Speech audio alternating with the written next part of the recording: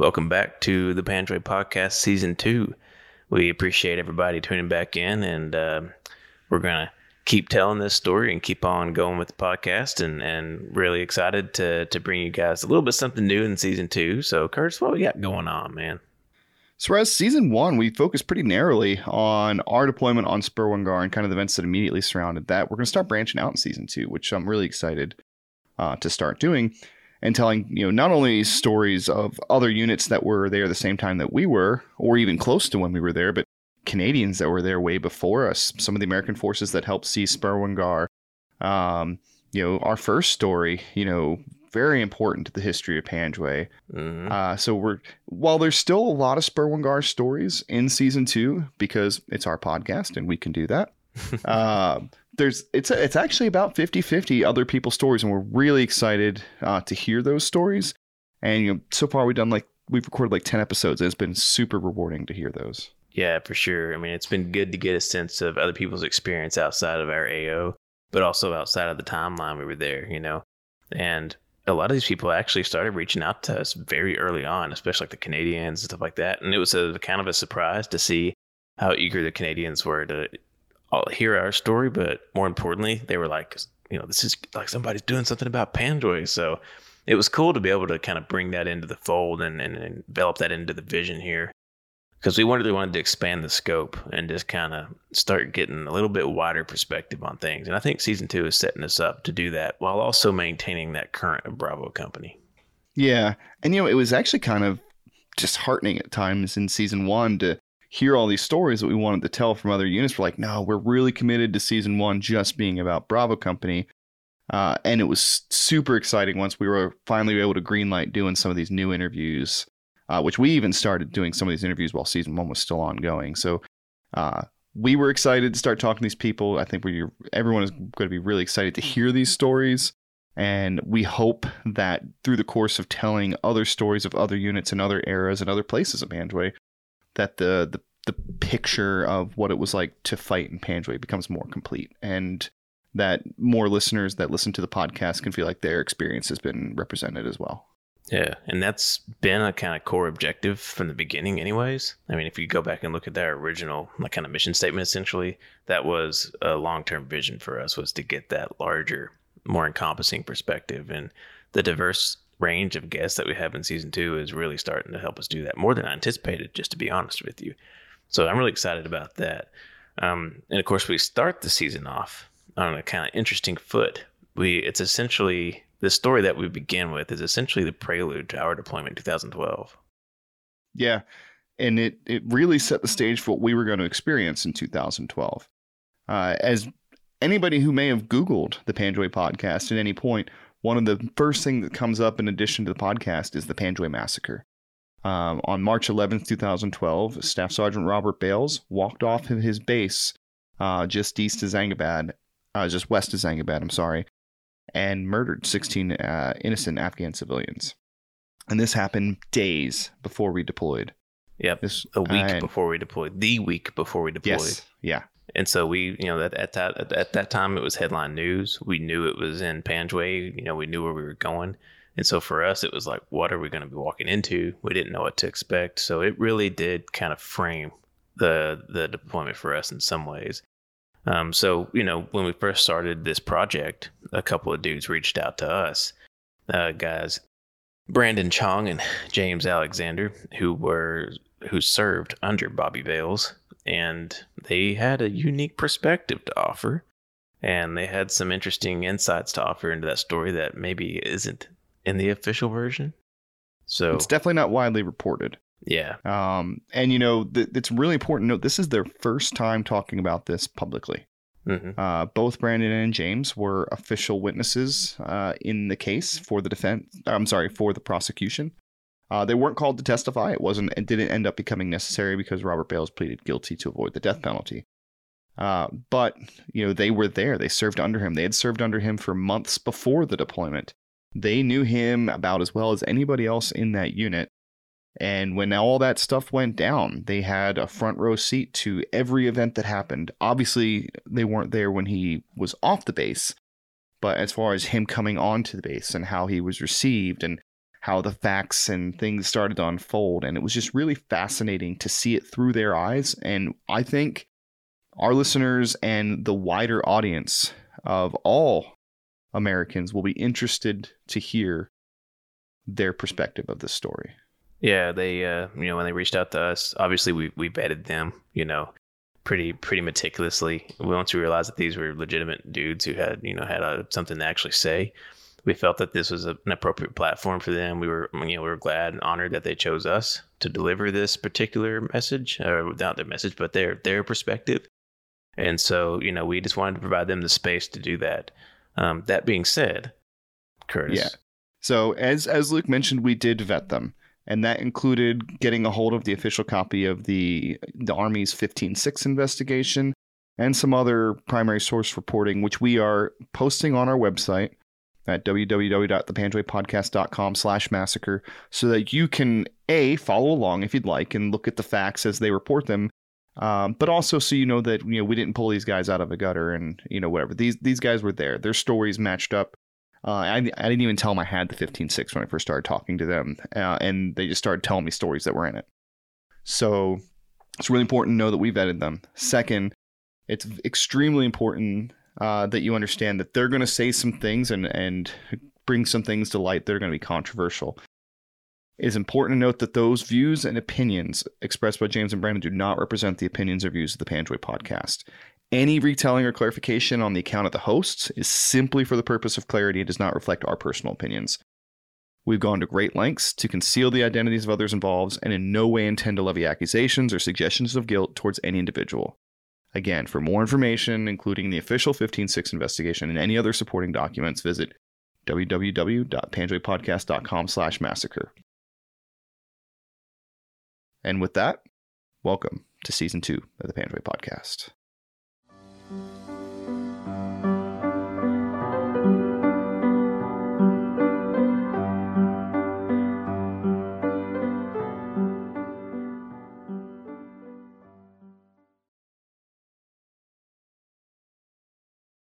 All right, ladies and gentlemen, welcome to a very unique episode of the Panjoy Podcast. We are joined today by James Alexander and Brandon Chong, who were infantrymen assigned to 2-3 Infantry under Staff Sergeant Robert Bales.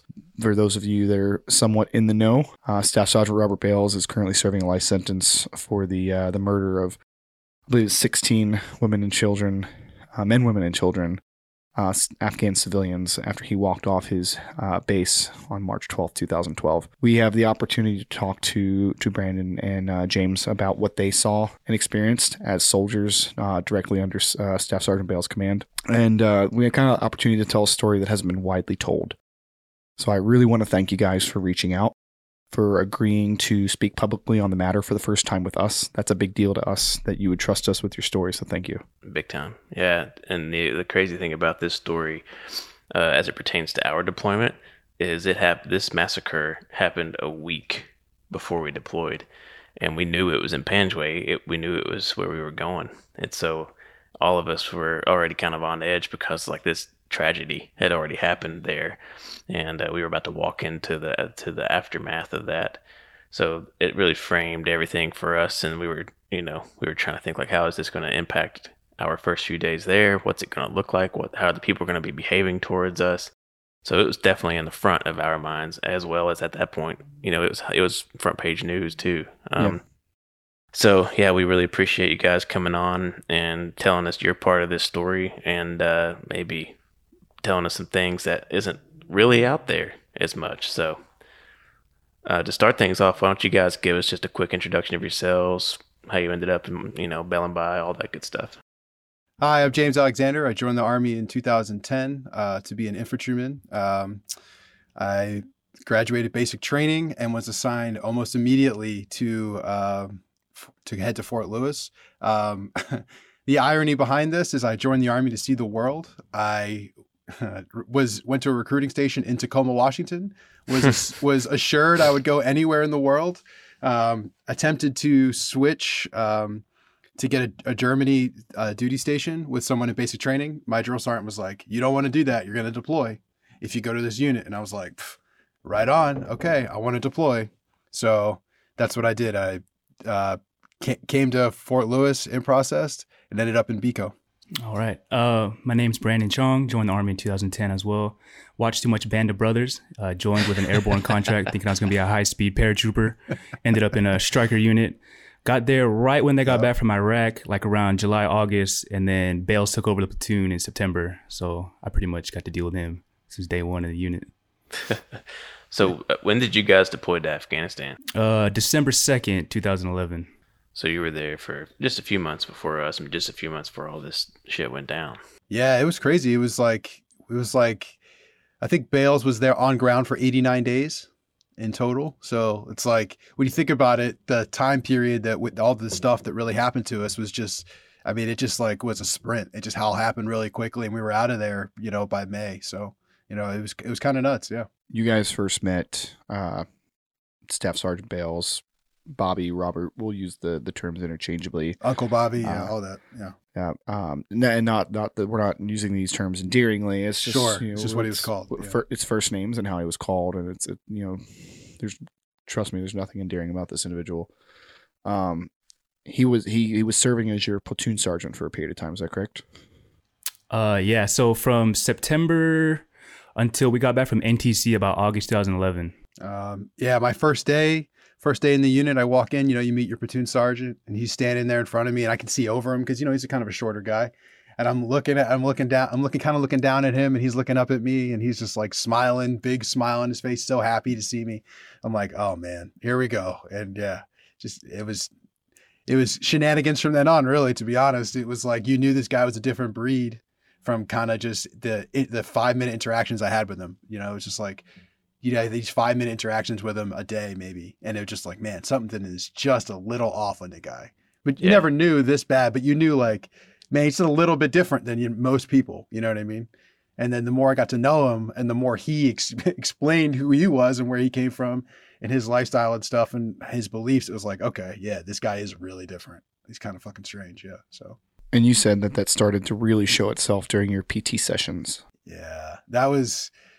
Chong, I don't know if you remember this, but when we did a PT session when he carried the rucksack, and he was like, I can't lose. I refuse to lose to the first sergeant when we were doing that competition. Yeah, the Black Horse Challenge. Yeah, exactly. So we're doing a company-wide competition, and it's platoon versus platoon, iron sharpens iron, that kind of thing. And so we had to carry this rucksack that was full of rocks and just weights, dead weights. And it was probably like, I don't know, 150 pounds. Like no one person should be able to carry this thing easily, right? And he just picked it up, put it on his back, and just like couldn't really walk. and the first sergeant was like, hey man, like put that down. And he was just like, I refuse to lose. and like just started really slowly walking until he eventually dropped it. It was just like, all right, this guy's just built different. You know what I mean? Yeah. We had PT sessions on Mondays. Every Monday was the same thing. We did the exact same thing every Monday. Like you knew the Bales Loop at 0635, you knew no matter what, you could have dental appointment. You were on that Bales Loop. You knew that you were doing that Bales Loop until around 8, 7:45 around or 8. And it was about a 6 to 8 mile loop that he would take us on. And it was just brutal, man. It was like, it was fast when it was fast uphill and slow every other time. It was crazy. It's just designed to break you off. It was a drunk run, I guess, essentially. Mm. And could you describe kind of like your interactions with him? Obviously, they were different when he was your squad leader, and we'll get to that a little bit later. But when he was your platoon sergeant, what was his interaction like with you as a new infantry private, and also with the other NCOs in the company, or I guess in the platoon? I mean, as a platoon sergeant, I really didn't have too much interaction with him. I was just like a grenadier at the time. So went to Yakima, really had no interaction. NTC, I had a little bit more just because I was an RTO, and he would just do kind of like weird things. Like specifically, we're in the transient tents, and he would like sleep in his kit, and then wake up in the middle of the morning and just start screaming at everybody because he was ready first. It was just like bizarre things like that, and I don't know. He's just I don't really. That was a good one. It's just a weird dude, but like nobody really expected anything like this. And as a platoon sergeant, I didn't really have too much interaction with him as well. Right. You knew he was wired really tight, and you knew that like he cared. He was very passionate. There was never a moment where he was like in the wrong uniform or ever jacked up. Never, he always had a haircut. It was never anything that would make a upper level leader look down on him and be like, okay, that soldier is jacked up. In fact, it was he checked the all opposite. the right boxes. Exactly. And in fact, that's part of the reason why he got the mission to VSP Bellenby was because he was the most combat and experienced leader in the entire battalion, according to the people On that make paper the decisions. anyways. Right. Yeah, exactly. Yeah. So he was supposed to be this model NCO for the battalion, especially, the model for the company for sure. But yeah, it's just crazy. Yeah. So We could probably go ad nauseum about how that's an institutional issue in the military, but that takes us way off the track for what we're talking about today. No, you're good. No, it's good, but it's good to hear that. So leading up to the deployment, especially like right around the time you deployed, you guys begin to get a sense of kind of what this guy is like and what his personality is like, and you're also beginning to get this sense that something's just a little off, right? And what have you heard about him leading up to that point? I mean, 'cause I'm sure rumor mills churned about this dude because he had a pretty serious military history, right? He deployed how many times to Iraq? This would have been his fourth one to Edward Flowers, yeah. Yeah. So, I'd heard like some stories like in 2007, in the Battle of Najaf, he had seen some stuff, and I think he had lost part of his foot there as well. He had a rollover in the deployment prior in 2009, 2010. And he'd always speak to us like, he's like, hey, if you guys ever smoke anybody, just make sure you take their hats, all right? You make sure you take them as a trophy. That was like one big thing of his. yeah, Just make sure we take a trophy. Yeah, it's kind of things like that. Yeah. So he's telling you when you kill someone, pick something off their body to take Yeah, them as a trophy. I can see him right now exactly where he said it. It was right behind the company with this little crappy defect back there, and he said it right. I can see it right now. Yeah. When we found out we were going to deploy, he was pretty much like, all right, here's the game plan for being, I don't even know if he knew who was going to be the squad leader at that time. I think he still thought he was going to be the platoon sergeant, potentially. Yeah, because that change happened after NTC, is that correct? That's correct. Yes, Yeah. we were in NTC when we actually. So one of our team leaders saw his wife had sent him like a CNN article saying our brigade was going to deploy in wintertime. And we're like, oh, okay, great way to find out. And then like the day we got back from NTC, I'm pretty sure that's when our new platoon sergeant was like waiting for us. Like we got off the buses, our new platoon sergeant was just standing there. Did that appear to affect Bobby when he was essentially demoted from platoon sergeant to squad leader? Dude, I mean, just like killing this man's child almost. I mean, he loved, that was being the platoon lesson. Like you could tell when he takes pride in something, he would standing in front of that formation is like an time-honored tradition, right? Like being the platoon sergeant, turning around and having 30 people like look back at you and you have complete command and control over them. And he abused that power, but like during PT sessions, he would stand in the front and, first sergeant's doing his thing or whatever, and he would just be joking around like the whole time, but you could tell he was doing it for an audience. So he really loved having like the captive audience and having that attention. So yeah, that's just my opinion, but yeah, from what I observed, sure. I mean, it was pretty interesting that they didn't even move him out of the platoon or the company. So he literally got demoted and then kind of couldn't get over that. So he was almost like the assistant platoon sergeant. Like they were kind of just always going at it. Like the new platoon sergeant tried to change something around. And he'd be like, no, we shouldn't do it. We've always done it like this for the past 6 months, blah, blah, blah. Right. Exactly. But I mean, he was a staff sergeant. I mean, at some point you expect this, that they're going to slot somebody in as a sergeant for his class to fill the proper role. Like he was serving in a role above his rank, not the other way around. Sure. Yeah. But I can definitely see you do it for 6 months. That's your platoon. It's not a great thing to have it taken away, especially right before deployment when. Yeah. Right. Exactly. And I think he would have acted differently if the platoon sergeant that came in was like a tab dude or like we had my team leader came from BAT, right? Like he came over from BAT for the deployment basically. So I think it would be different if he had like some guy like that you could like honestly see like, okay, this guy is far more qualified to lead than I am, but he basically saw the other guy as an equal. And so that was the thing that I think really caused a lot of the issue because Bobby was a team player for the most part. Like I feel like if his role was to like take a squad and go to VSP Ballenby, he would have done it, but he still wanted control. You know what I mean? And that's the thing that he was lacking when he lost his platoon sergeantship. We'll call it. When he got demoted, or not demoted, but he basically moved over to being a squad leader. Were you guys in the same squad together at that time and he just took over, or how did that all play out? He had a task org different too, right?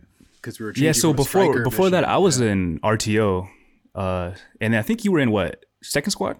Second squad under. Yeah. So basically, once the new platoon sergeant came in, that's when we did a new draft, and just the whole platoon lined up, all 4 squad leaders lined up, and just you come in here, and us two were lucky enough to go with old Bobby B.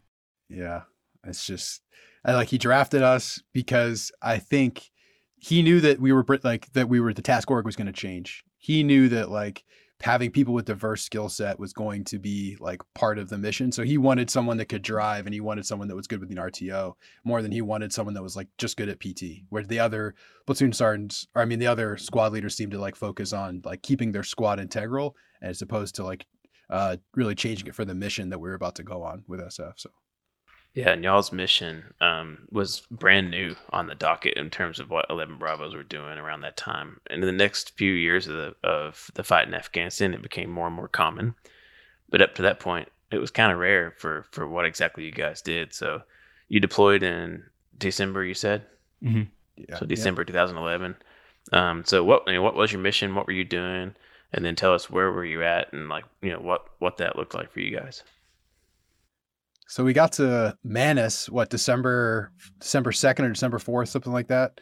We were there for like 3 days. I'm sorry, December 4th. Then we get to CAF. We were there for from December 7th to December 14th. So we spent 7 days on CAF and basically living inside of the clamshell bunks, trying to figure out what we were doing. We knew our mission was different because of the brief that we got at CAF. We got told to go over to like by the poo pond, and if the famous poo pond, we went to a theater there where we got a brief by this like really young major. Yeah. Like he was an SF major, right? And he was stood up there and he had like the full head of hair to the side, and it was like he was in full presentation mode, hand in his pocket, and he was like giving us this presentation about where we were going in this giant map. And we knew at that point we were going to Bellenby. We had been told like, yeah, you're going to Padgeway, we're going to Bellenby. Okay, we know this. And we're looking at the map, and it shows like all of the different like types of injuries and type of explosives that are in the area and kind of weapons that are in the area. And it's showing different VSPs. And some of the VSPs like have sporadic small arms fire, and and then you go like to look where we are, and it's like IED threat, act like rifle, small arms fire, like persistent small arms fire, RPG threat, like all of these things are up there, and we're just like, holy crap, man, here we go. Yeah. Like we're going into it. Like, and you could see visibly people being like, oh my God, thank you that they weren't going to this place. It's because we're all just in the room getting briefed, It's crazy. It was crazy. It was so wild. What was Bell's kind of attitude like when you guys got spun up to go out there? And also, real quick, what's a VSP for people who aren't in the know? Oh, Village Stability Platform to perform village stability operations. Very well put. Exactly. Yeah, that is some Army speak right there. Yeah. Yep. AKA a base to run sneaky operations out of. Yes. Well, I think it's important to note, and we'll get into the geography of Bellenby here in a second, but it's unlike a lot of cops and fobs that build themselves up all this huge standoff. Mm-hmm. They put themselves in the middle of the field, and they put all these layers of defenses. The VSPs were in the villages. They're almost like you couldn't even tell they were there from the outside unless you were bird's eye looking down. Yeah, which I think is in itself a very unique and very non-tactical approach to doing business in Afghanistan. Yeah, I mean, definitely unconventional. Within hand grenade range of the village, right? Because we had gotten the word in like August we're deploying, and then around September, things started trickling down. Like, hey, we're going to be deployed with special forces. And we're like, what are you talking about, man? Like, it just seemed like a weird rumor. PNN, and then the battalion commander was like, no, we're doing a new mission. We're doing with special forces. And then the sergeant major was like, look, half you guys can't pass a PT test, but you just passed selection. So it's just kind of weird, yeah. Yeah, that was an all-time horseshoe moment. We're all gathered around in a horseshoe after PT, and we're like, Sergeant Major's just like, you looking at us like all the fat bodies, and like, you guys can't pass a PT test, but you just got selected. And it was like, holy crap, What is going on? This is crazy. Yeah, man. I mean, it's brand new, like I said, and I mean, it's from the outside looking in, it seems like a really cool assignment, right? Because it's kind of unique, and you're getting an insider's perspective on some things, which is obviously important to this Bell's narrative. So, when you guys got attached to this very specific and kind of high speed, appealing mission, what was Bell's like? What was his demeanor like whenever you guys got wind that you're going out to Bellenby? Initially, he was excited 100%. I know he said it was kind of something he'd always wanted to do. He said one of his dreams was to go on patrol in a Razor and be in the passenger side gunning on a 240, which he actually got to do eventually. Not that I want to have anything in common with this guy, but I have to agree with him on that one. Yeah. It's a cool dream, but man. So yeah, he was 100% for it, Right. Yeah. So he was ready to roll, huh? Yeah, he was like, because he had spent time as a sniper section, so he kind of felt like he could add all these dimensions, and he understood kind of the warfare that we were going to be going to. So he thought that, his tactical knowledge, it would be like more applicable in perhaps like a mount environment than it would be like what we had been doing literally up until we deployed, which was striker on striker. I mean, we had done literally like our patrol bases were just like a horseshoe of strikers. Like, it's just crazy. Circle the wagons. Yeah, exactly. So yeah, it's just crazy. Because they kept telling us we were going to Libya. Like, we're training for Libya, because it was like 2011. So That's right. Be rolling around in Libya, and then to find out it's like, oh, actually, you're not going to be needing these vehicles that you just spent, days and weeks going to gunnery for at Yakima, and like learning how to mount and dismount, and like assigning roles, and like I was a driver, right? So that was my thing. A brand new private. They were like, yeah, you're going to be a driver. I'm like, why? They're like, you're going to be a driver. I'm like, okay, fine. So I was made driver/armorer, and I was like the helper. And so that job was just brutal, good job man. to have, actually. Yeah. Not when you have to go do motor pool Monday, like maintenance every single Monday, and you're the driver. No, the driver sucks. The assistant armorer, that's the opportunity for a lot of sham there. Exactly. I took full advantage of that one, but it was cool because I also got to interface with the platoon sergeant, and that was Bales at the time. So that was like, I lived in the barracks, and that was the important thing too we have to talk about is we literally lived where we worked. Like the company was a level below where the barracks were. So God. like when if you needed something, it was too easy. We'd stay in our rooms. We basically had like squad rooms, and my room, although it had 3 people in it, including myself, became a squad room, and we'd have like a futon. I had a computer and a printer, and that's why I was the armor, because I had a printer. I could print out Excel. You know what I mean? It became like, hey, you're like, you're available, and you're not going to screw this up too badly, because if you do, we'll just make you do push-ups. Like, sure, okay, or touch the tank. You know what I mean? Like, all right, Raj. So when you guys got to Bellenby, what were you going to ask something, Curtis? Oh, I was going to ask if anybody else in your squad had been to Afghanistan at all. Only one. Just the guy came from Ranger Bat was only one. Yeah, exactly. Okay. Yeah. And he had done so in his capacity as a ranger. Yes. So you actually had no on the ground like conventional infantry experience in your squad. Yeah, he had 2 deployments to Afghanistan, and then came to us like 2 months before ours. And guys, and we've talked about this in previous episodes. Like, obviously, it counts that he went to Afghanistan, but when you go as part of a raid force, it's really not the same as occupying and living in an AO and patrolling it daily during the daytime, which was something that our company had the same kind of deficiency. We had 2 guys that had been to Afghanistan in an infantry capacity.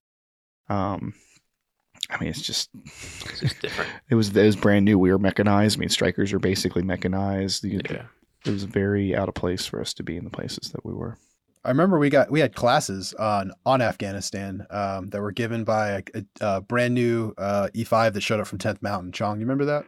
And he gave us a class in the barracks, and it was like he gave us these learn Pashto like notebooks, and like literally did like a Wikipedia lesson of like, okay, there are however many million people, and like here's the currency, and it's like, what are we like, what's going on here? Because we had no clue, no one, and like it was mandatory that everybody showed up. It was crazy. I can't believe that. Like, that was the everything he lesson taught we you was got. useless because he went to Kunar and Right, you guys went exactly. to Panjway, and it's completely different. Exactly. But it was like we need classes whipped up for these guys to figure out like where they're going, what their mission is, that kind of thing. So Another check the box training. Some of that classic high excelling army training there. Yep, Oh, yeah. exactly. So But, when you got to Belambie, can you kind of describe what your roles were in supporting? I mean, with that you can say. Obviously, you're supporting special forces, so there's a lot of stuff we can't really go into. But like in general, what was your role in supporting those guys? I would say initially just kind of beefing up security on patrols, helping up with base defense, help building up the VSP itself. I mean, we were integrated far better than I expected. I kind of thought we were just going to be like, hey, man, fill these sandbags and don't say nothing. But they actually integrated in patrols and felt like we were part of the team for the most part as soon as we got there with their group. And did that include a lot of like foot patrols outside the wire? Yes. When we first got there, there was a SIGINT team that was there as well, Navy SIGINT team.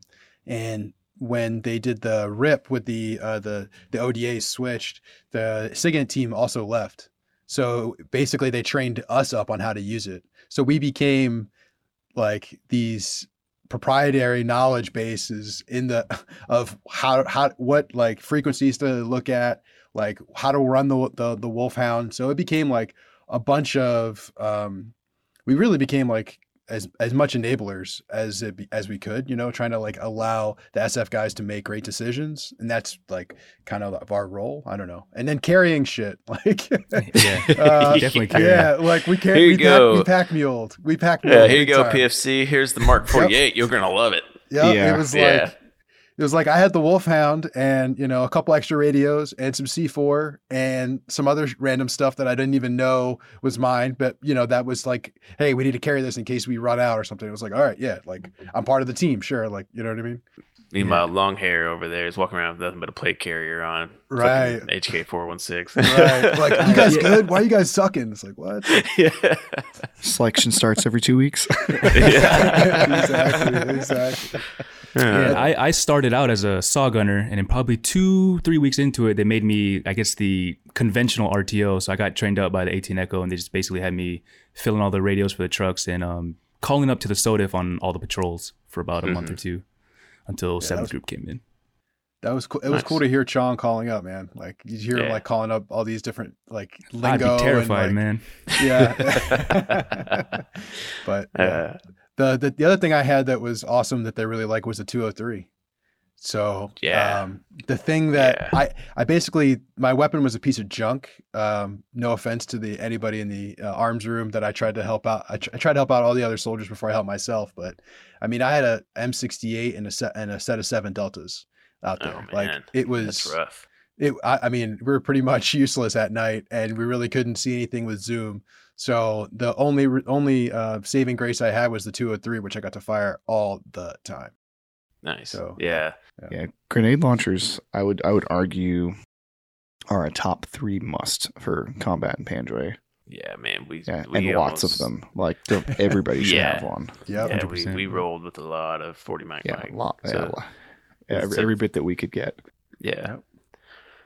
So you guys are there. You're kind of hitting your lick on your mission set. I'm sure you're kind of getting into the pace of things. But to kind of get us back on Bales, like, what did you see? What kind of stuff were you guys seeing on him or him do as he lead up to this, this crazy event that happens in March? I mean, was he starting to crack? Was he starting to show little fissures? I mean, what was going on with him, at least from y'all's perspective?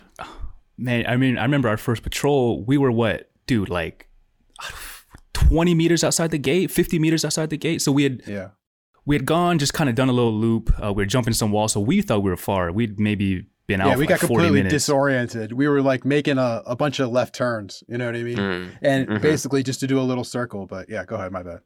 And then we ended up back on the road, and we see like a dude coming on a motorcycle, and he's like, "If this guy gets any closer, we're gonna light him up." And when everyone's on edge at this point. It's our first patrol, and it turns out we like literally in front of the gate, and we cannot if we would have fired, we would have hit like the A&A tower like right behind us. Yeah. Like, And his situational awareness was off. Like it was, we found an HME compound literally right there, right outside of our gate. Like homemade explosives. Yeah. So they were doing a BIP blow in place, and like while we were doing that, you know, the infantry dudes are going to set up a little fucking cordon security. So Brandon and I are like facing down Charlottetown Road, and we're like lying down on the road, and he's got his saw up, and there's this old man that comes up on a bicycle, and you know, we're like. And very common sight in Panjway. Yeah, no duh. Like I've been here 5 minutes, but this guy seems pretty damn innocent to me. I mean, I don't know anything, you know. Usually, you know, and then later you find out it's the old guys you have to worry about. But you know, he was just doing some reconnaissances. Exactly. So maybe he was on his way to the HME lab to check it out. But you know, you never know. So, I mean, Bale's just like foaming at the mouth, man.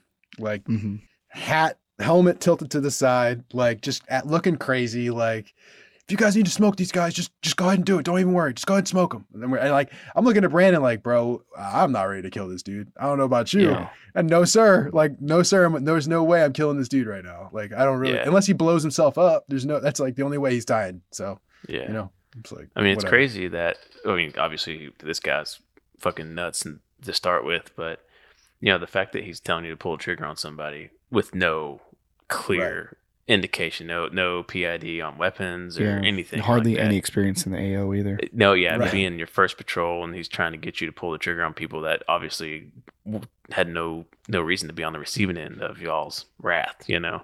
Right. So we're also literally outside of our gate. It made no sense. Yeah. It's like he was so disoriented by his own action, just continually like going, basically trying to be a team leader. That was what I was so interesting, is that he kind of like sort of saw us as like part of his team almost and try to like do team leader stuff. And it was kind of like, yeah, but we just got here. Like there's a bunch of SF dudes who have been here for 9+ months, plus however how many other deployments they've had and long they've been. And they seem pretty relaxed about the situation. We should probably just go with what they're doing. You know what I mean? Monkey see, monkey do, right? Like, but he wasn't like that, you know? Now, when we talked before in some of the pre-interviews, you mentioned that most of your contact was either like from right outside the gate or like while you were in the base. Do you think it was frustrating for him to not get into anything further out where he kind of had the ability to maneuver his guys and get into an actual firefight that he controlled and that he wasn't under the control of the SF guys? I don't know. I don't think he wanted to fire and maneuver. I don't think that's what he wanted to do. I just think he wanted to like basically go live and do, because we did 36-hour missions where we would take contact, right? Yeah. And he enjoyed those very much.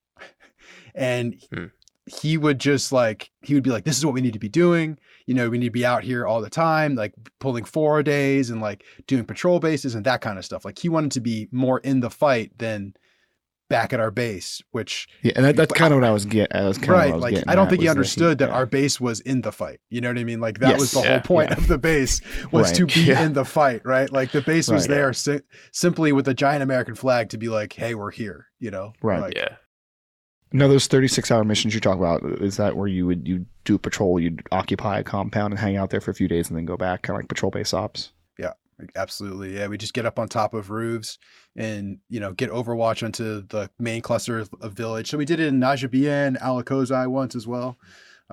So basically areas that Bales ended up going to and hitting were areas that we had done 36-hour missions on and so forth. So he was familiar with the routes to and from those villages and the villages themselves. Absolutely. And we probably went to those villages every couple of days, like every day or two, either one. Right. Just it depends how deep and how far. Sometimes we would just go for what would seem like a presence patrol, but it was really probably like, hey, just gonna go check in our, you know, we'd get some informant that would come through the gate and he'd be like, hey, something's going on over here, and then we'd get action, and then like, you know, a day or two later we'd go and check out these areas, and or like we'd get shot at by a sniper, and then a day or two later we'd go walk to that area and just to let them know that we weren't going to allow it to kind of happen to us over and over again. But yeah. No, what was the IED threat like? Going to and from those villages? Because I can tell you right now, you know, July and Panjway, we couldn't have done what you guys did without a massive mine clearing element. Like, were they just not on the roads at all at that time, or kind of describe what it was like? On our first 36-hour mission, which had to have been like early January, I didn't go on that one specifically, but they went out to Western Bellenbai, and then on the way back, found 5 IEDs on the way back. Wow. So So And then, yeah, they who was found the doing the ancient- mine clearing? Was that Afghan? Was it one of the Afghan mine clearing forces, or was that So the 18, that was one of 18 the Echo? Or One of the great things about being with SF is all the attachments. So we would have like Yeah. Navy EOD, Army EOD, and these were like high-ranking dudes, most likely. Yeah. Like, Yeah. I don't know, like specifically designed for these missions. So you could Right. tell that, like, same with like the working dogs that we had, like all the handlers, all these guys were like top tier professionals. Yeah. So Yeah. I mean, so they were yeah. there, but they were So just they good at finding them. Yeah, on that yeah, specific, they were efficient. Yeah, right. Yeah. Yeah. Exactly. on that specific mission, I think it was still Army EOD was still there. We I mean, we would sometimes like we would be like, okay, is that compound clear? And they'd be like, potentially. And it's like, okay, it's like that's the answer we would get, because you never really know, man. Like they were sweeping, it seems like, just to move the element swiftly, more so Yeah. than it was like concerned with like moving vehicles and like setting Right. up it's like deep entrenched defenses or anything like that, you know. So Well, I mean, because I've always thought about, and again, we'll get to his movements later, but the amount of ground that he covered, Yeah. and he had to, he used the roads to get to those villages. Yeah. The fact that he didn't get blown up doing shocking, that right? still blows Yeah. my mind. Like, It's I don't mind-blowing. know how. And tragic. If he could have got blown up, Yeah, it could that have would've saved a lot of lives. Yeah, right. Yeah. But then he'd, be probably be a completely different story we're talking about. That's true. Yeah. Um, As you guys are going through the deployment and you're getting into your licks, you start to see these characteristics of Bales really come to the surface. Was it a gradual kind of increase of his act, the way he was about things, or was it still just these series of small little glimpses y'all were getting? Well, you could start it with the jingle truck incident where he, Yeah, I mean, there's a lot of incidents to talk about, right? So, I mean, we think about, let's talk Yeah, about the jingle truck incident, because yeah, that go one's ahead. actually Go heavily cited in the 15-6 investigation Sure. and Yeah. subsequent reporting as kind of a huge red flag that was not necessarily missed, but had it been placed in the proper context, maybe could have, I don't know, just kind of tell us what happened, and why that's kind of important to the story going forward. go ahead, dude. all right, so we had these basically freezer connexes. That was how we had food. Like, that was the one thing about living out in these very remote areas, is that you had basically a freezer connex that you lived out of, that you had to make sure was fully stocked. That was one of the great jobs about being infantry, is that we get to do that too. So the jingle truck would arrive. So we didn't have laundry facilities, so we would always have to drive back and forth to CAF. So there'd always be a mission to back and forth to CAF, at least one or two trucks. And so we would the vehicle would go out and then come back with like a jingle truck full of mail or supplies, right? Almost every time. And so thankfully, this jingle truck made it. We've had our mail blown up before. So this jingle truck made it, and all these frozen like pallets of like steaks and all these like food is there. We're unloading it. And the driver is the first one to grab the pallet, and he's passing it like a chain down the chain, and Bales is the next one. And so the driver is trying to pass stuff down the chain, and he hit Bales one time because he's moving faster than Bales could pass it off. And so Bales kind of like yelled at him, gave him like a snarl, like, "Don't hit me again." But the driver obviously didn't really speak English, but was kind of like, "I don't really understand what you're yelling about, dude. I'm trying to unload this truck and get the hell out of here because I'm not from here and there's Taliban." Right? Like, Yeah. I'm scared shitless. Like, I'm probably getting paid extra to do this route. Like, you know what I mean? So all these things are going through this guy's head. So This guy would have been an Afghan local. yeah, like Probably Afghan, some dude from Kandahar City or something. Prob- Yeah. maybe not, more from the northern part. You know what I mean? Because Yeah, they just true. contract from all over. So Yeah. so he hits him again with another item, and Bales turns around and grabs him and just starts punching him in the face, like grabbing him. They're wrestling inside the thing, and the guy is just scared out of his mind. And I'm like 4 people down the chain away, like looking at this, like, holy, what is going on? You know, like, is he really about to like fight this dude inside of a jingle truck? Like, is this really happening right now? It was just kind of, it was surreal. Like, what is going on? Yeah. Did that not raise some stink with any of your higher ups, or but nobody gave a shit? I don't think it even left the VSP, honestly. Yeah. Yeah. When you say higher ups, you have to understand, man, we're completely decentralized at this point. Yeah. So we're falling under, we don't even have a lieutenant. I mean, like, that's what people like Yeah. fail to understand is like, we were literally 2 squads. Like, that was it. And he was like, and a staff sergeant was the highest ranking. and the staff sergeant was the highest guy. Like, there was no, yeah. So what about the SF guys? I mean, they had obviously had to create some sort of an issue for them.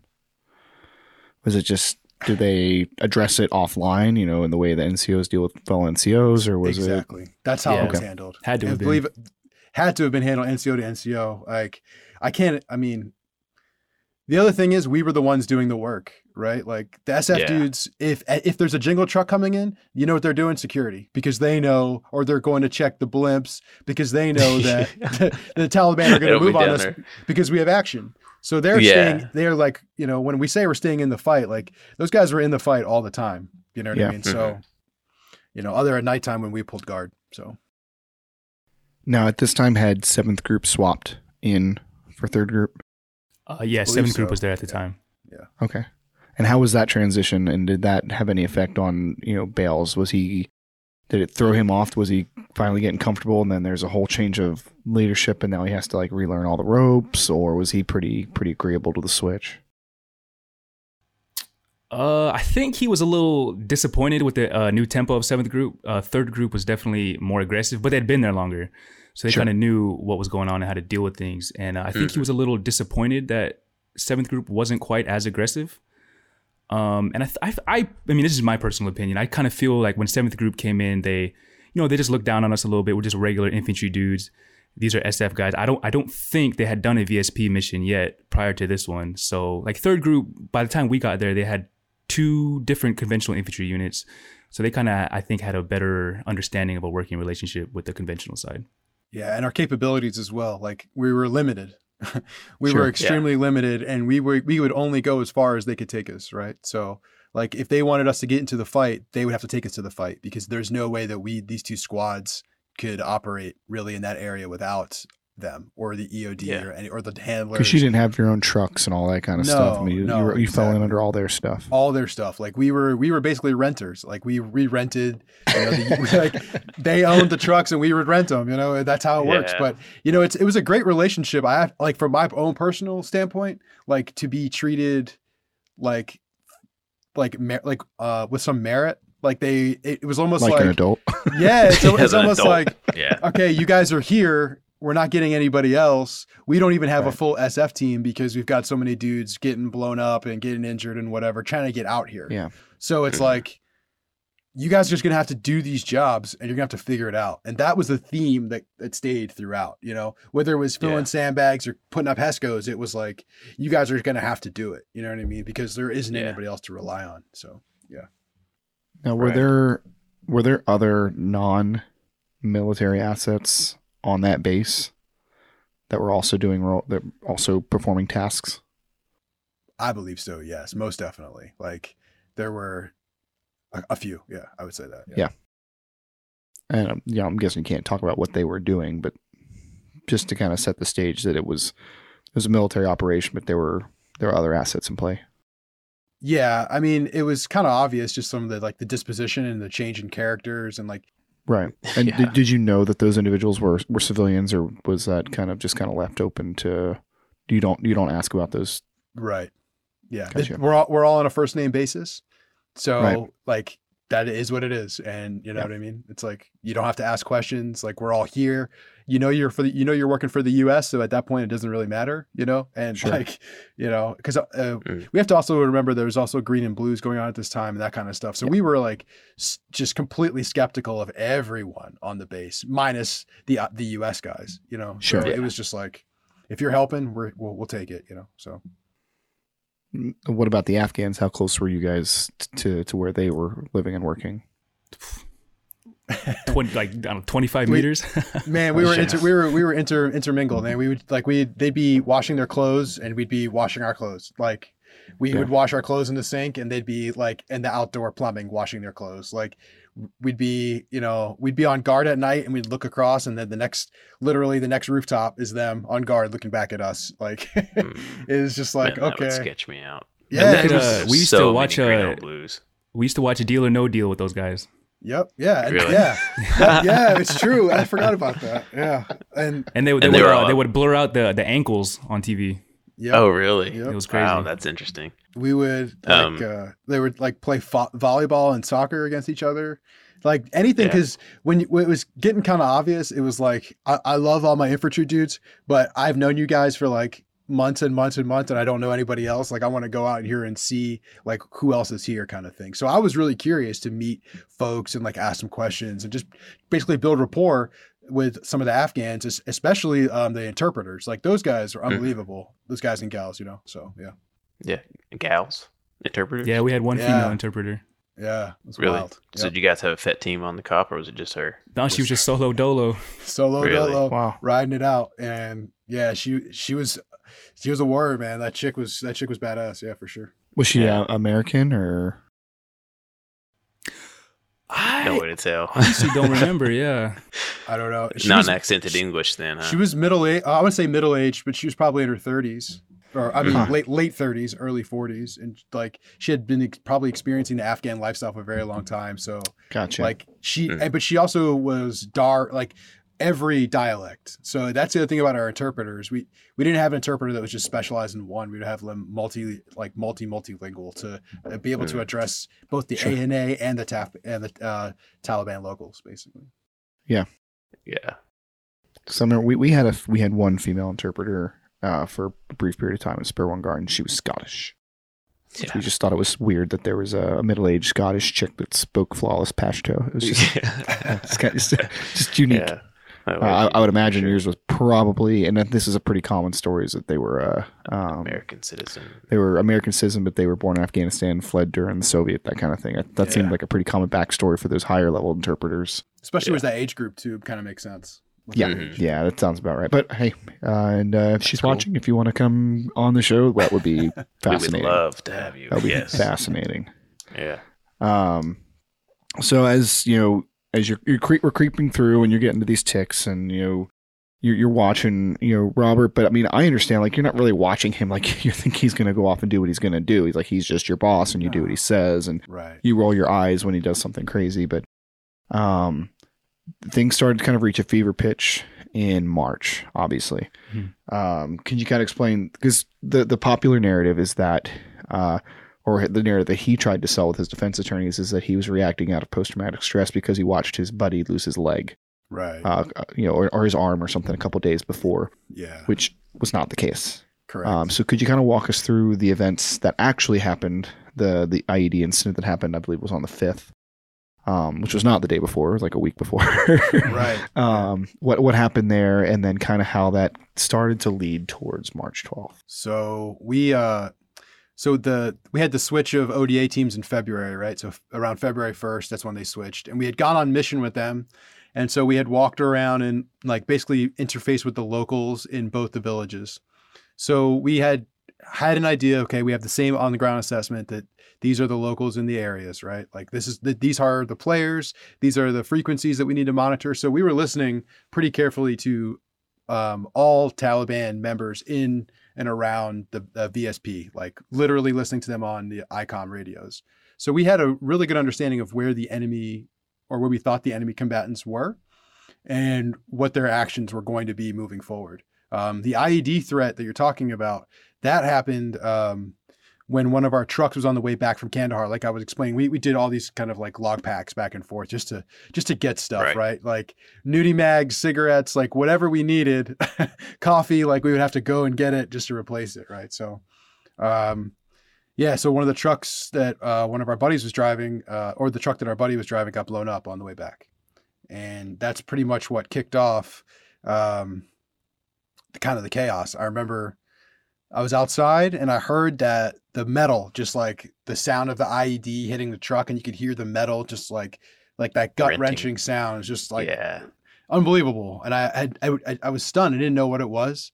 Couldn't because I'd never heard the sound before like that, Right. And the chief came out, and he was always the go-to point. He came out of the op center and said, "Hey, the truck got hit. Go to the battle stations." And so Right. for me, that meant get my equipment and run to the vehicle that overlooked, that faced north and overlooked where the truck got hit. So we got the vehicle up on the ramp, which you'll see in some of the images that we've shared. We have these ramps built into the VSP where you could drive the vehicle up so you could get the gun over the HESCO. Yep. So we're looking over the HESCO and get the vehicle up, being able to look over the HESCO, and you could just see the smoke. You can see there's like breaks in the wall, and you could kind of see like right next to the break in the wall is where the vehicle was. You could see kind of folks moving around back and forth. So yeah, that was when the vehicle got hit, and those guys got shaken up pretty badly, but no one got killed from that. And then we had to send basically a rescue mission, QRF, to go get them. Because that area where they got hit we had taken fire from there constantly. That was the last outcrop of buildings right before you got to the open area between us and the VSP. So they got hit like right in the right where right in the open areas. So I was not on the QRF, but they got mounted up. They walked out to go get them, and that's when the EOD guy got hit, basically by a secondary, lost his leg. Yeah, that was a Navy EOD technician, correct? That's right. Yeah. And how well did he know Staff Sergeant Bales? Well, that's 35 the thing. days. Yeah, that's exactly it. Because he came in as part of the reorg the switch out. Mm-hmm. So that's why I brought that up. So like, he hadn't really known him, and we hadn't really done many missions because we had just at that time we were getting hit at the base so much that it was like, why are we going to go on mission when we're just getting hit? Like, it's kind of crazy. Yeah. You know what I mean? Like, Sure. Sit there at the house in your flip flops and fuck them up. Exactly. Oh, we got plenty of pictures blame of that. Us in like PT uniforms, like, body armor, just getting it in. And it's, It's every infantryman's dream is to get in a gunfight and flip flops as PTs. With a beard. And his body armor. With a beard. With a beard. Or what we Again, what selection passed for a starts every beard. 2 weeks. Exactly. So we got to grow our beards out. That's actually a funny story, Trong. We got to grow our beards out until the people higher ups would show up, and then it would be like, hey, hurry up, go shave your face, and you got like 10 infantry dudes like stuffed into a Connex that has like 2 dirty ass sinks in it that has like disgusting water coming out of it, and we're all like trying to shave our face. Like, it was crazy. It was so crazy. And some of those guys could really grow beards, but not me. So yeah, it was. I was bad. not one of them. Yeah. I got to the point to where the Afghans would ask the interpreters if I was an Afghan. Like, really? Like that's the kind of, but that's also how dirty we were, because not only did we not have laundry, we had probably the craziest shower facilities. I mean, I was blessed just to have shower facilities, period. But like a shower Connex that was like, like the water was crazy, man. It was just wild. It was just so disgusting. It was so bad. Yeah. It was so bad. But, it is what it is. Bush should have been up there on Spearmint Guard, man. I know, Castle in the sky. I hear you guys' man. stories. I get like enraged. It was worth shaving every day to have that shower. Now the showers were was. still gross, but they weren't. At least they ran, And they were outdoor showers. So and they in the were summer, that outdoor was showers, real which is nice. really nice. Yeah. Sit and look at the stars while you're taking a shower. Nice. It's actually kind of pleasant. Because the water's hot because it was 130 degrees all day, not because there's any kind of heating applied to it. Right. But it's safe to say that that Bobby Bales and this Navy EOD technician were not best friends. That is safe to say. Yeah, Yeah, it was they probably met each other like 3 times. Huh? That's a Because laughable I know how it goes. Like it probably took us like 2 months before we realized it was cool to hang out with our EOD team that lived on our cop.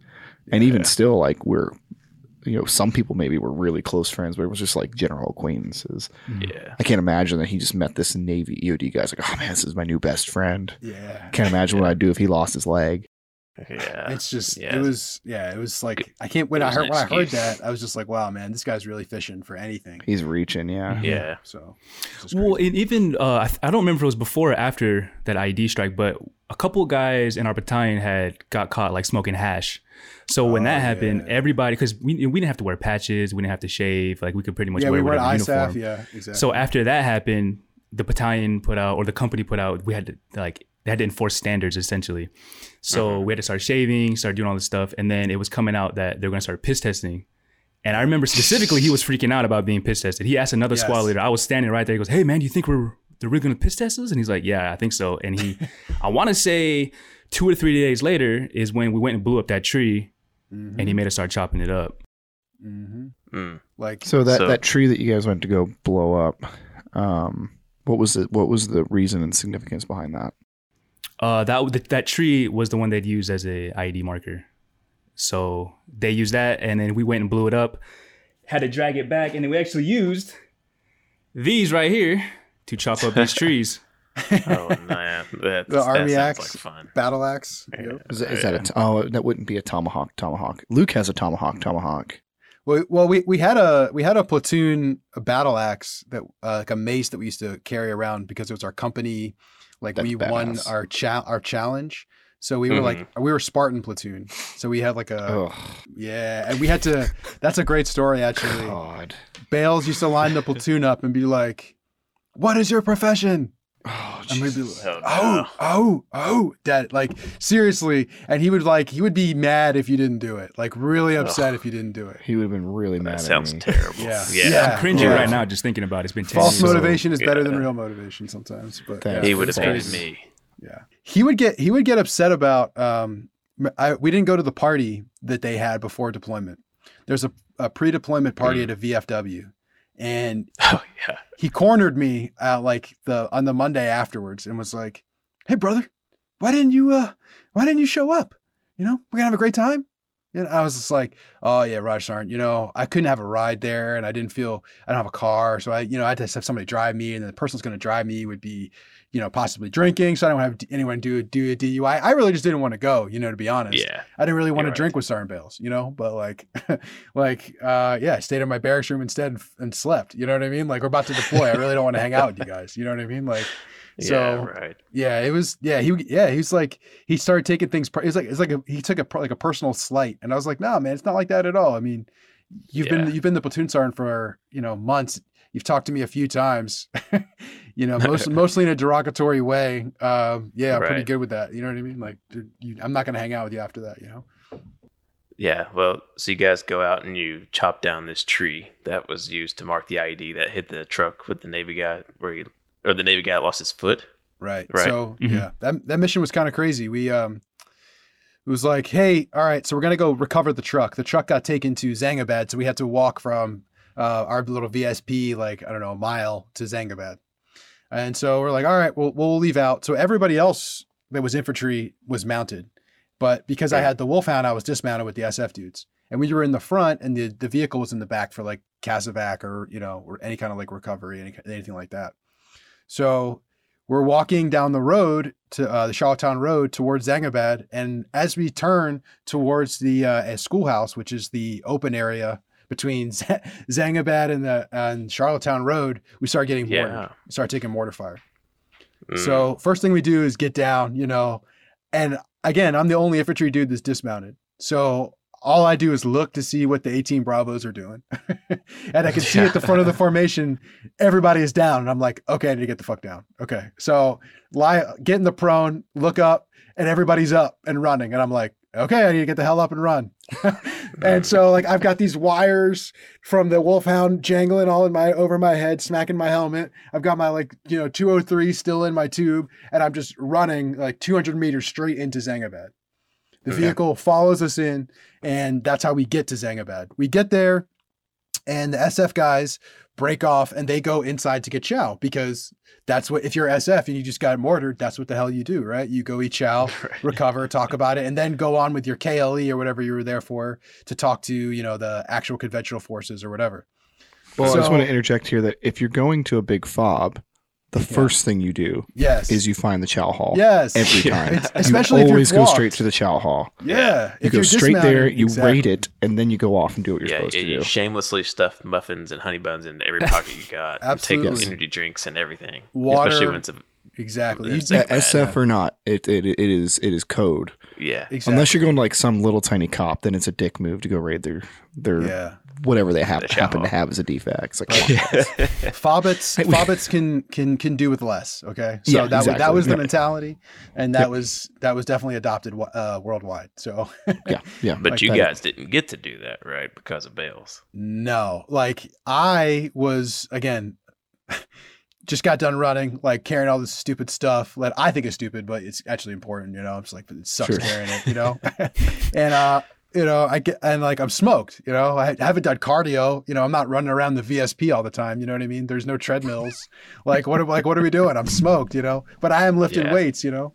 So like, Sure. I'm like, I'm there, I'm smoked, and he's like, come on, we got to go get the truck. We got to go like to the truck, and I'm like, sorry, I'm about to go inside. I was about to get some, you know, food, you know, refuel because guess what? We just got mortar and we still have to go back, right? We're only halfway here, and no, he kind of threw a little attitude, a little hissy fit with me, which happened a few times. I have this genuine ability to press people's buttons, so yeah, I don't know. I just was able to use it on Bales a couple times, and there's a couple funny anecdotes from that. But You were an older private too, weren't you? yeah, like I joined the Army at 24. I had worked Yeah. at an airport before, like in the freezing cold in Philadelphia. Like I had basically got kicked out of Villanova University already. Like I had been battle worn and tested by the time I joined the Army. I was like, Yeah. all right, like what's going on here? You know what I mean? Like That's one thing I've noticed with a lot of older recruits is like if you're older than like 22, 23 years old when you join the Army as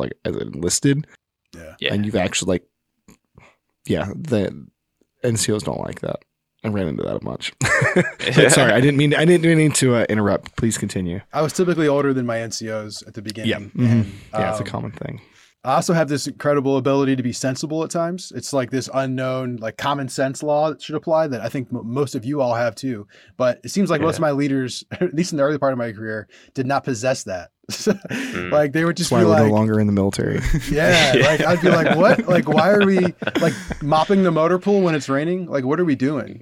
Yeah, stupid shit. Like, what are we doing? Or we're lining up strikers. We used to draw chalk lines in the motor pool to like line up the strikers, and then it's Seattle, so it rains. Yeah.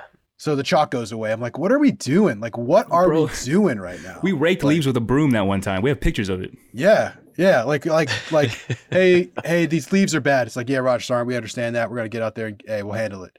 It's like, all right, here's the equipment. It's like, okay, cool. Like, Yeah. it's like, Stupid shit. here's some oranges and make some lemonade. It was like, what's going on? You know what I mean? Yeah. So you guys, you get in there. Bells is refusing to let you go in the chow hall. So you're obviously prickled. Yeah. What's the story in that in the tree then? How are those two associated with each other? So I'm prickled and I don't give a damn what we do on the way back at this point because I just want to go back and eat. So I walk to the very front of the formation once we strip the vehicle and leave. And mind you, this vehicle has been blown up.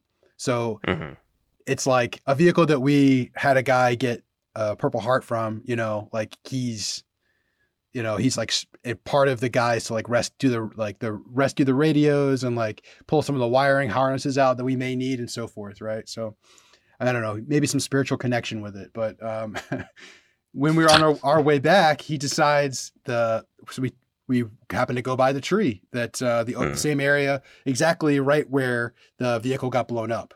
So we're on the way back and they decide, hey, we need to cut this tree down. Chong, you want to take it from here? Was that the ODA that decided they wanted to cut the tree down? Honestly, I don't know who made the decision. I really don't.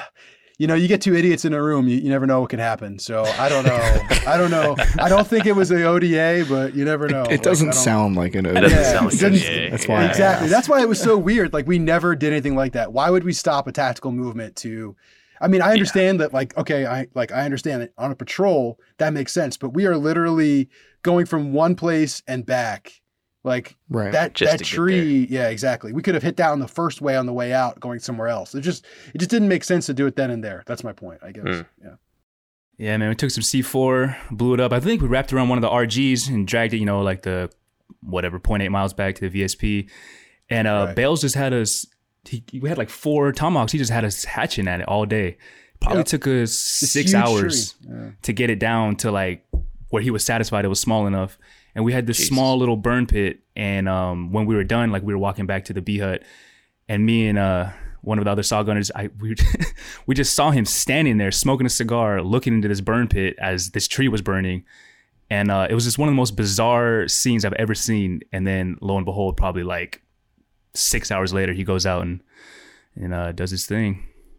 So I mean, it wasn't him sitting there enjoying a cigar and looking into enjoying the campfire. He was like, boring holes in that fire, premeditatedly, maybe. It was a bizarre sight. This was 4 days before when you bombed the tree. It was a couple days before, right? Nah, it was like the day before. No, it was a couple days before, but it took us time to get to break the tree down. Oh, okay. Get to that part, yeah. Oh, okay. Like because So we he were, was blew the sitting tree there. up a few days later, but Yep. by the time it was firewood was the night before. Exactly, Gotcha. exactly. Because he was out there with it, like trying to get us to chop it down. But then, like, I remember I was like, I negotiated with him, which is one of the rare times. Like, I was like, hey, if I go work out right now, I don't want to miss my chance with my team leader because me and him would work out all the time together at night, right? So I was like, I don't want to miss the opportunity to work out. And he was like, yeah, you're good. We'll start this again tomorrow. Like just weird stuff, like weird stuff that like you're like, oh man, like this guy's really thinking about this tree. Like this is kind of it's kind of OD, man. It was just like he's honed in on this tree, man. It's like projecting all of these things, and we have to be honest also that like when the first time that we found out the EOD guy lost his leg, when they called up the battle roster number, we thought it was somebody else. We thought it was one of the infantry dudes. So for us on the other end of it, hearing on the radio, we had already assumed that we had just lost one of our guys. You know what I mean? I mean, obviously we did, but not one of our conventional force guys, Yeah. So it was kind of like losing someone and then finding out like, oh, we actually did lose somebody. You know what I mean? Yeah. But in short, I mean, whatever the particularities of the situation, something in this dude broke. And so he ends the day sitting there smoking a cigar, staring into the abyss. So, guys, thanks for hopping on. We'll go ahead and wrap up part 1. For the audience, stay tuned and come back next week for part 2 as we pick it up where we leave off and continue this crazy, wacky, wild saga of this story and get the details from some dudes who were there, who saw some things that are really, really interesting and make it much more complex. So, join us next week for Robert Bale's part 2. Thanks, guys.